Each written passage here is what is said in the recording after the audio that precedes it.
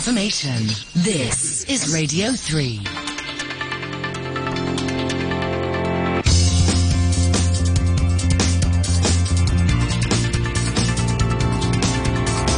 Money Talk. Good morning, it's 8:03 in Hong Kong at the end of the week, Friday the 8th of July. This is Peter Lewis with Money Talk on Radio 3. Hong Kong has announced a significant easing of COVID rules as it suspends flight bans. The government said on Thursday that it has suspended the rule that triggers a 5-day ban if either 5% or 5 or more people on a flight test positive on arrival, saying it caused unnecessary trouble and inconvenience to residents. Bloomberg News is reporting that China's Ministry of Finance is considering allowing local governments to sell 1.5 trillion yuan, that's $220 billion, of special bonds in the second half of this year to boost the country's beleaguered economy. Bloomberg says the bond sales would be brought forward from next year's quota, and it would mark the first time the issuance has been fast-tracked in this way, underscoring growing concerns in Beijing over the state of the world's second-largest economy. And on the interest rate front, the Central Bank of Sri Lanka raised interest rates Thursday by 100 basis points to 15.5%, as inflation was predicted to hit 60% in the coming months. The State Bank of Pakistan yesterday surprised markets by raising interest rates by 125 basis points to 15% to curb inflation of over 21%, which is the second highest in Asia. Hungary's central bank raised its one-week deposit interest rate by 200 basis points to 9.75%. That's the highest in more than a decade. And two Fed officials said Thursday that they support sharp interest rate increases in the US of 75 basis points in July and possibly September as well, even if it slows the economy. On today's Money Talk, we're joined by Andrew Ferris, the CEO of Econosis Advisory, and Simon Kavanagh, partner at BDA Partners. With a view from India is Toby Lawson, the CEO of Societe Generale India. And if you want to get in touch, I'm sure you know the ways by now. Text 6393 59 25. Email moneytalk@rthk.hk. We're on Facebook, Money Talk on RTHK Radio 3, and you can tweet us at Money Talk Radio 3. Money Talk on RTHK Radio 3. On Wall Street, stocks and Treasury yields rallied on Thursday ahead of US non-farms payrolls data later today. The S&P 500 rose for the fourth consecutive session. That's matching the 2022 record. The benchmark index jumped 1.5%, back above 3,900 at 3,903. The Dow added 347 points to end the day at 31,385. The Nasdaq surged 2.3% to 11,621. Chip makers boosted the tech sector after South Korea's Samsung posted an 11% jump in profit and 21% surge in revenue for the second quarter on strong sales of memory chips. And that's Samsung's strongest second quarter in 4 years. After the closing bell, shares of Twitter fell 4%, following a report from the Washington Post that said Elon Musk's deal to buy the company is in jeopardy. The Pan-European Stock 600 index surged 1.9%. The UK's FTSE 100 rose 1.1%. Here in Hong Kong, stocks rebounded from morning losses with concerns about a fresh COVID-19 outbreak in Shanghai being offset by news that Hong Kong will suspend the flight ban mechanism.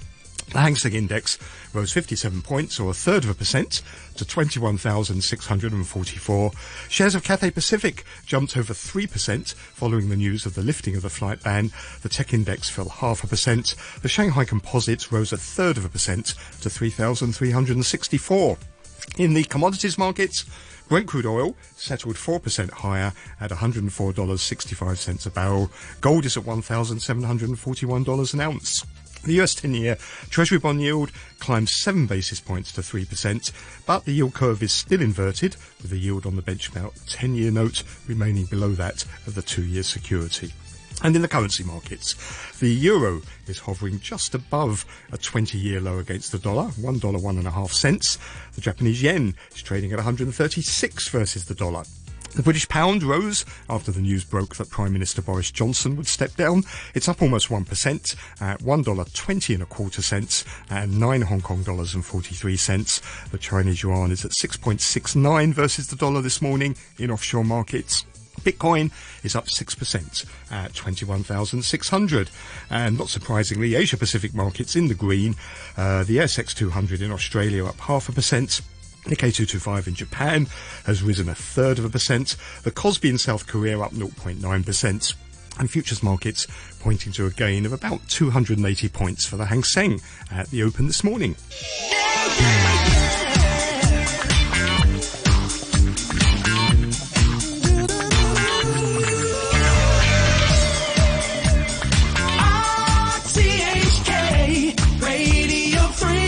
Times 8:08.5. Let's welcome our guests. As always on a Friday morning, we have Andrew Ferris, the CEO of Econosis Advisory. Morning, Andrew. Good morning. Good morning, Peter. Now, the last few weeks we've been tracking you around Europe, and I believe you've flown back to London. I presume that's to offer your services to the UK government, where suddenly there seems to be a lot of positions available for you. I was going to tell you, yes, it comes to a little bit of a not of a premium, and right now we like a little bit something a little bit more constant and secure. I'm back in Hong Kong on the 24th of July. All right, so I will seek my employment there. Thank you for asking. Okay, you could be Chancellor for a couple of weeks in the interim anyway. That would be quite a long time. We also have with us, sitting here with me in the studio in Broadcasting House for the first time on Money Talk, Simon Cavender, who's partner at BDA Partners. Morning, Simon. Morning, Peter. Very glad to join you. Thank you. Well, let's start in Hong Kong. Hong Kong, as you heard, has announced a significant easing of COVID rules as it suspends the flight ban. The government said on Thursday it suspended the rule that triggers the 5-day ban if 5% or 5 more people on a flight test positive on arrival. They said it caused unnecessary trouble and inconvenience to residents. And the city has banned more than 100 flights this year. Andrew, do you want to kick off? This is being talked about as a new balance, minimising risks with more rigorous testing, but then trying to relieve some of the restrictions. Do you see it that way? Is this a good balance? I'm holding my breath, actually, because punishing the airlines for things that they are not really responsible is a little bit irrelevant. Now, the key question is the quarantine, okay, and that still remains at 7 days, although it's going to be cut, hopefully, to 5 days plus your own restrictions. And, of course, that also remains between Hong Kong and China, and in some cases can be as much as 1 week. So, yes, it is okay, but this is not really increasing the capacity to travel freely. What do you think, Simon? Do you think this is going to encourage people now to come to Hong Kong, which is what the business community has been calling for, isn't it?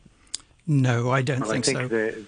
I mean, it's nice and it's a good start, and it will buy John Lee some sort of valuable initial goodwill. But in terms of reopening the economy, making it more accessible to businessmen to fly in and out, which is really what's needed, no, this isn't going to do it. Quarantine's the big issue.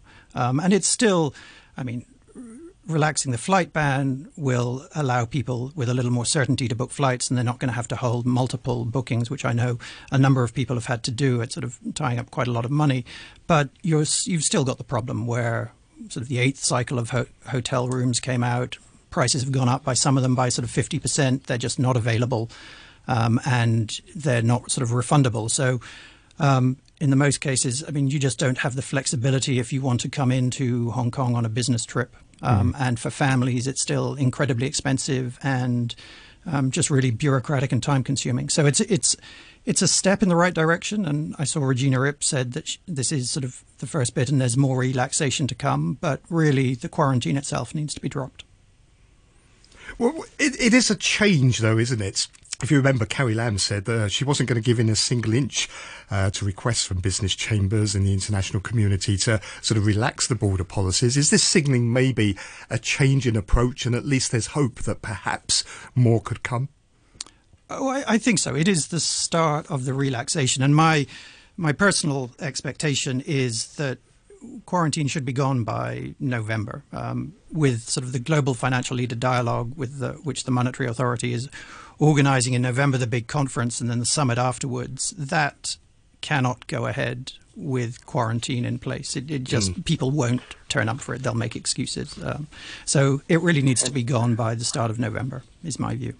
And also it's the usual thing that the more the local chambers press, the least the government wants to appear that it is giving in at the time that China still has quite a tough policy in place. Mm-hmm. So it plays an awkward game because theoretically Hong Kong could say, okay, hell with it, we're going to open our frontiers. Well, that's going to close the frontiers with China almost permanently, assuming that it is doable. So it is, politics is the art of the possible as opposed to the desirable. At some point, we have to assume, we hope, that this quarantine will be gone altogether. But a lot of damage has been done to Hong Kong in the meantime, hasn't it? To its international reputation, to its status as an aviation hub, a financial hub, a business hub.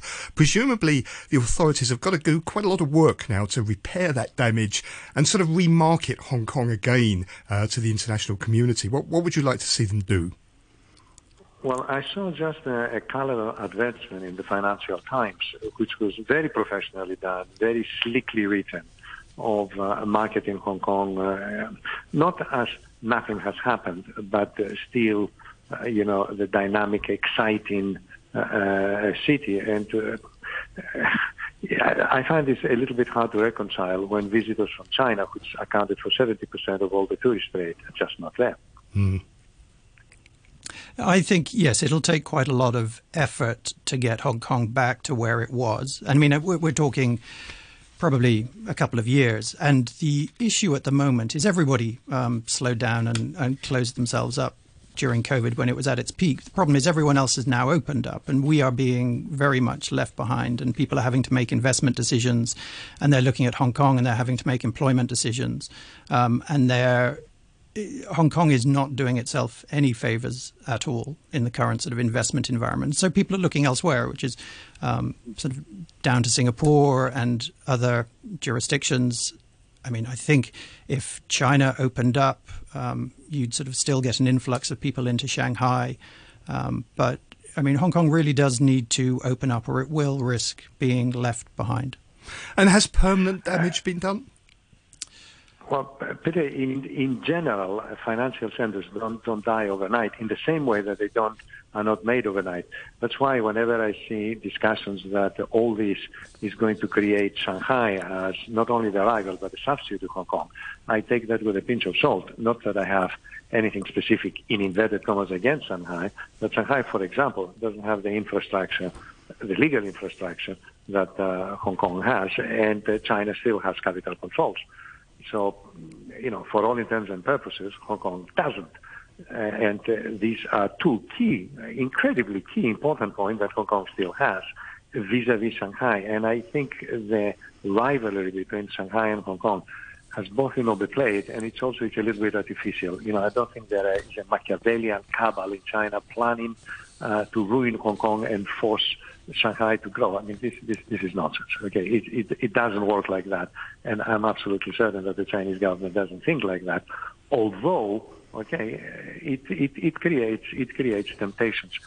For me, the two key points in Hong Kong is complete absence of capital controls. You can bring your money and take it out completely freely, and a legal system that allows you to contract on familiar territory and with a legal section that is deemed to be both incorruptible and very fair.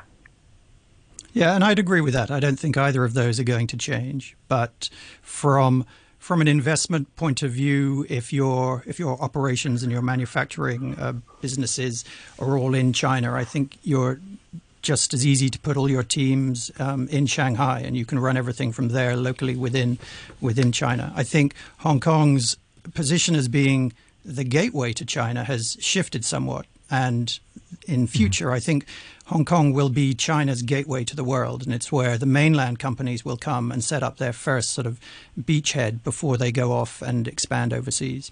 There was a high-profile conference this week, and a number of people at it, some quite high-profile speakers, were suggesting that Hong Kong is on course to become just like another Chinese city, and its strength as a business hub is going to erode. Do you think that's a risk? I don't think it'll erode. I think it'll change.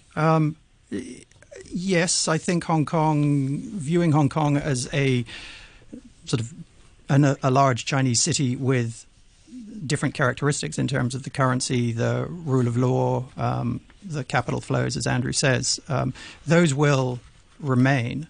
And I think it will become more attractive for mainland companies to sort of set themselves up here with the stock market. Obviously, the number of red chip companies that are already here, that'll continue to grow. The capital flows between mainland and Hong Kong will continue to grow. Oh. In a way, Peter, actually, my concern will be if the freedom of capital movement and the legal system that provides the backbone to the transactions, become irrelevant. You see what I mean? Now, I cannot just see the circumstances under which you will say that Hong Kong is now just like any other Chinese city. And if you say, I'll clear my throat, well, I don't think any other Chinese city has got, in inverted commas, I don't want to use the word English, but a common law legal system which is familiar, and also it has complete capital controls.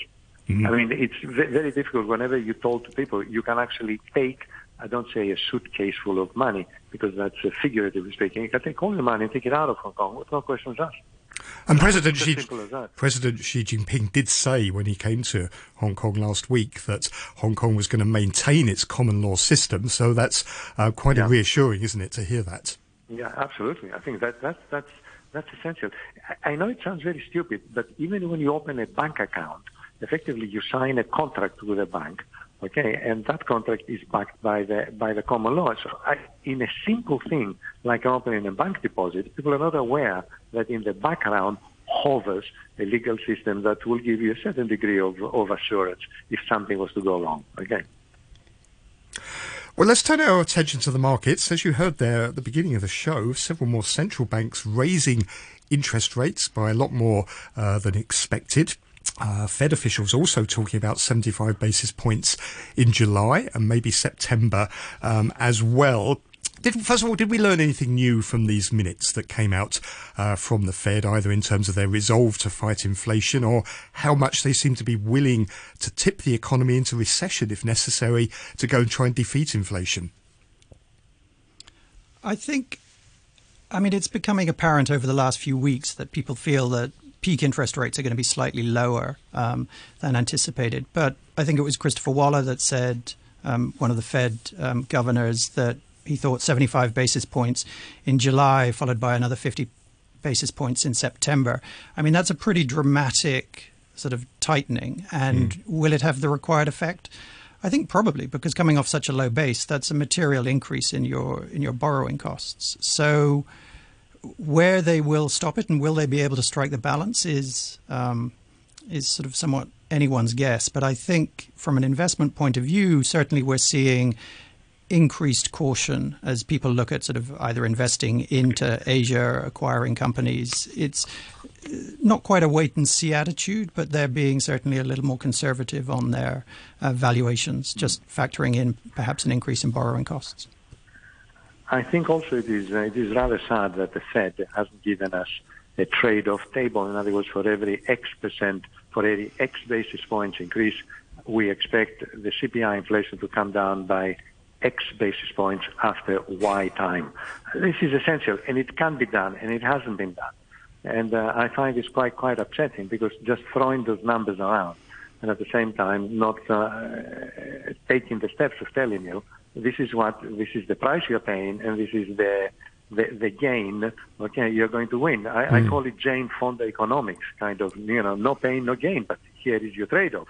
And is that because the Fed doesn't know it's lost control of inflation, and is it damaging its credibility in the process?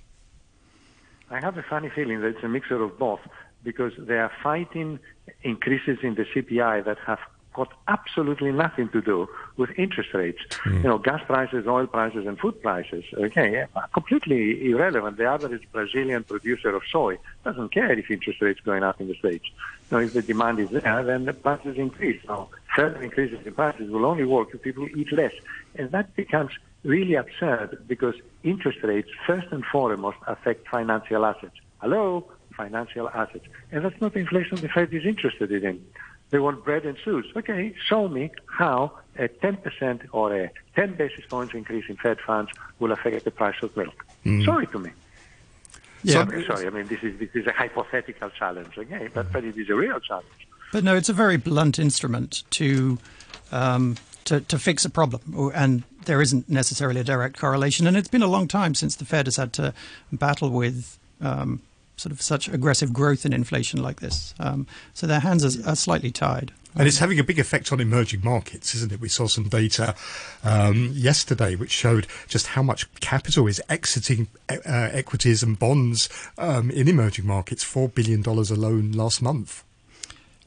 But Peter, very, very briefly, I saw an absolutely stunning chart by Reuters, which shows what has happened at the beginning of July in terms of exchange rates versus the US dollar, with just about every minor and major currency, and with the exception of the Russian ruble and the Brazilian real, every other single currency was down negatively.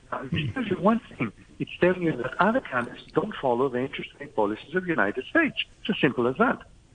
So, please include me out. And countries, in fact, are willing and able, like Japan, to say, I'm not increasing interest rates just because the United States is increasing. Interest rates increases are bad for my economy, and I'll stick to a weaker currency. There you go. Okay. Well, thank you very much. Look forward to seeing you in Hong Kong soon, Andrew. That's Andrew Ferris, the CEO of Econosis Advisory, and Simon Cavender, who's partner at BDA Partners. 5, 6, 7 a.m. Radio 3. All being well. All being well. From mental health to physical fitness.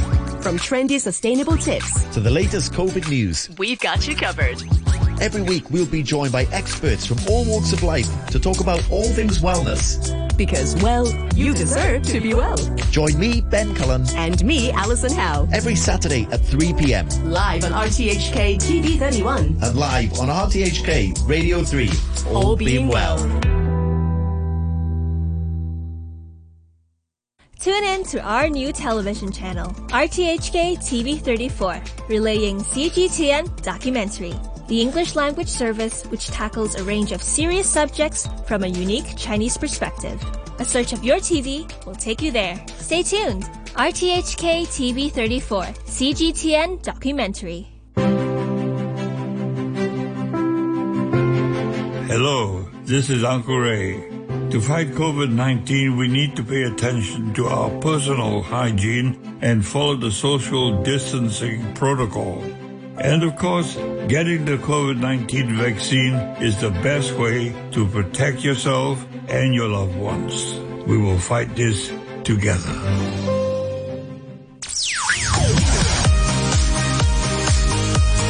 Money Talk on RTHK Radio 3. Time's 8:26. On the phone is Toby Lawson, the CEO of Societe Generale India. Morning, Toby. Good morning, Peter. How are you? I'm very well, thank you. We've had quite a dramatic week again in the markets, haven't we? Lots more interest rate rises around the world. 3 or 4 more yesterday in Sri Lanka, Pakistan, Hungary. The Fed talking about more interest rate rises as well. Do you think we've learned anything more this week from particularly the Fed about how they view this battle between fighting inflation and not tipping the economy into recession? No, I don't think we've learned anything new, particularly apart from the fact that central banks have committed to fighting inflation aggressively with monetary policy, which we've discussed in previous calls as a very blunt instrument, which has the impact of really hammering growth at the same time as reducing inflation. So, in that sense, I don't think we've learned anything else. But I think the market is in this process of trying to adapt to what is the new normal when it comes to a neutral level of interest rate. And I think over the course of this week, we're starting to see a shift towards the impact of this higher inflation, the impact of these higher rates on growth and potential for recession. I'm wondering if the markets got it wrong. Not that I claim to know any more than the markets, but nevertheless, they seem to be ratcheting down the pace or at least the level at which interest rates are going to go because the economy will go into recession. But nevertheless, inflation in a lot of major economies now is over 8%. It seems to me the Fed hasn't got much choice but it's got to get to 4 or 5% pretty quickly, hasn't it? Yeah, well, I think we talked about it previously that, in a sense, what they're going to do is hammer it so hard that they'll force a recession, but by doing that, it'll be a very short and shallow recession, and, growth it'll be what they sort of effectively call a soft landing, as opposed to a hard landing. Now, that's hard to navigate. So clearly that's the message they're trying to send, and the market's now saying, okay, well, if the recession's coming, it's going to come quicker, and then effectively you see that reflected through the bond markets. The bonds actually rally, and equities start to go, oh, actually things aren't so bad. So we're in, as I said at the front there, I think we're in this position now of trying to balance what is the expectation between higher inflation persisting, growth being slowed but not hitting recession. I think now we're starting to shift towards, this recession could be much more aggressive and quicker, hence growth will slow and therefore bonds will rally and we'll get the flip out pretty quick. So it's a bit of a balancing act right now, and I think this payroll number coming up tonight in the US is going to be key. Where in particular does the RBI stand in India? What is its bigger concern? Is it inflation, or are they also worried there that the economy might be tipped into recession? I think they're probably more concerned about the latter. And I think that was initially their reaction was very slow to move on rates because the desire to keep growth on a high trajectory. As you know, India is going to be growing sort of 7-8%, and so still even with inflation was looking fairly good on the trajectory. And the RBI were very keen to maintain that momentum, but then they realised quickly they're behind the curve, so they moved even more aggressively than the market expected. And now they're probably looking at another 60 basis points, I think, over the next quarter to come in, which would be about 1.5% move. Now that's off a much higher base rate, so it's not as aggressive as it is in the more developed economies. And the Reserve Bank has some capacity to throttle it with the reserves that they have on the books. So as you can see what they're doing with the currency, they're just trying to, I guess, throttle this move as opposed to being too aggressive. But at the same time, they're going to have to move probably again on interest rates in the next month or so. This is all having a big impact, isn't it, on emerging markets in particular? The Institute of International Finance said yesterday emerging markets have suffered their worst capital exodus in 7 years in June. There was $4 billion of outflows from emerging market equities and bonds. Is that also impacting India? Are you seeing a similar thing there?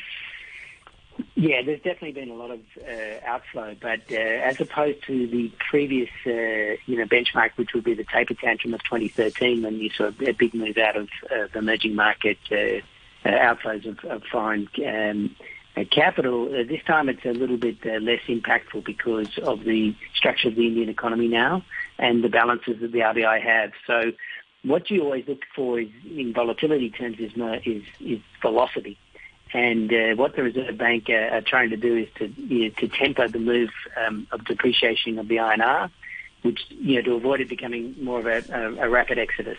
And I think it's working quite well at the moment. I think the INR is at record lows at 79.15, I think, overnight, but it hasn't led to a sort of panic sell. Notwithstanding, there's been a lot of capital outflow. OK, Toby. Well, thanks very much for that. Have a great weekend. That's Toby Lawson, the CEO of Societe Generale India. You're listening to Money Talk on RTHK Radio 3. Quick look at the markets. In Australia, the ASX 200 up 0.75% now. The Nikkei 225 in Japan has risen 0.33%. The Kospi in South Korea also up 0.75%. And futures markets pointing to a gain of 280 points for the Hang Seng at the open this morning. Thank you very much for listening this morning and this week. Have a great weekend. Do please join me again on Monday at 8 o'clock for Money Talk. Coming up next, back chat after the news with Janice Wong and Andrew Work. The weather forecast. Hot with sunny periods, a few showers. The maximum temperature is going to be around 32 degrees. A few showers and sunny periods tomorrow, and mainly fine and very hot in the following couple of days. Temperature right now, 29 degrees, 83% relative humidity. The time's 8:32. Here's Andrew Shorosky with the half-hour news. Thank you, Peter. The British Prime Minister Boris Johnson is coming under pressure to resign immediately after confirming that he was stepping down as leader of the Conservative Party. Mr. Johnson said he had appointed a new cabinet and would stay on as Prime Minister until his successor was chosen.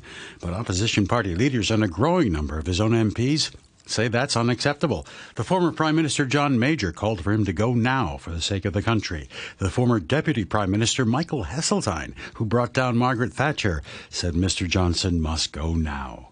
on a whole raft of issues, Boris has lost the trust.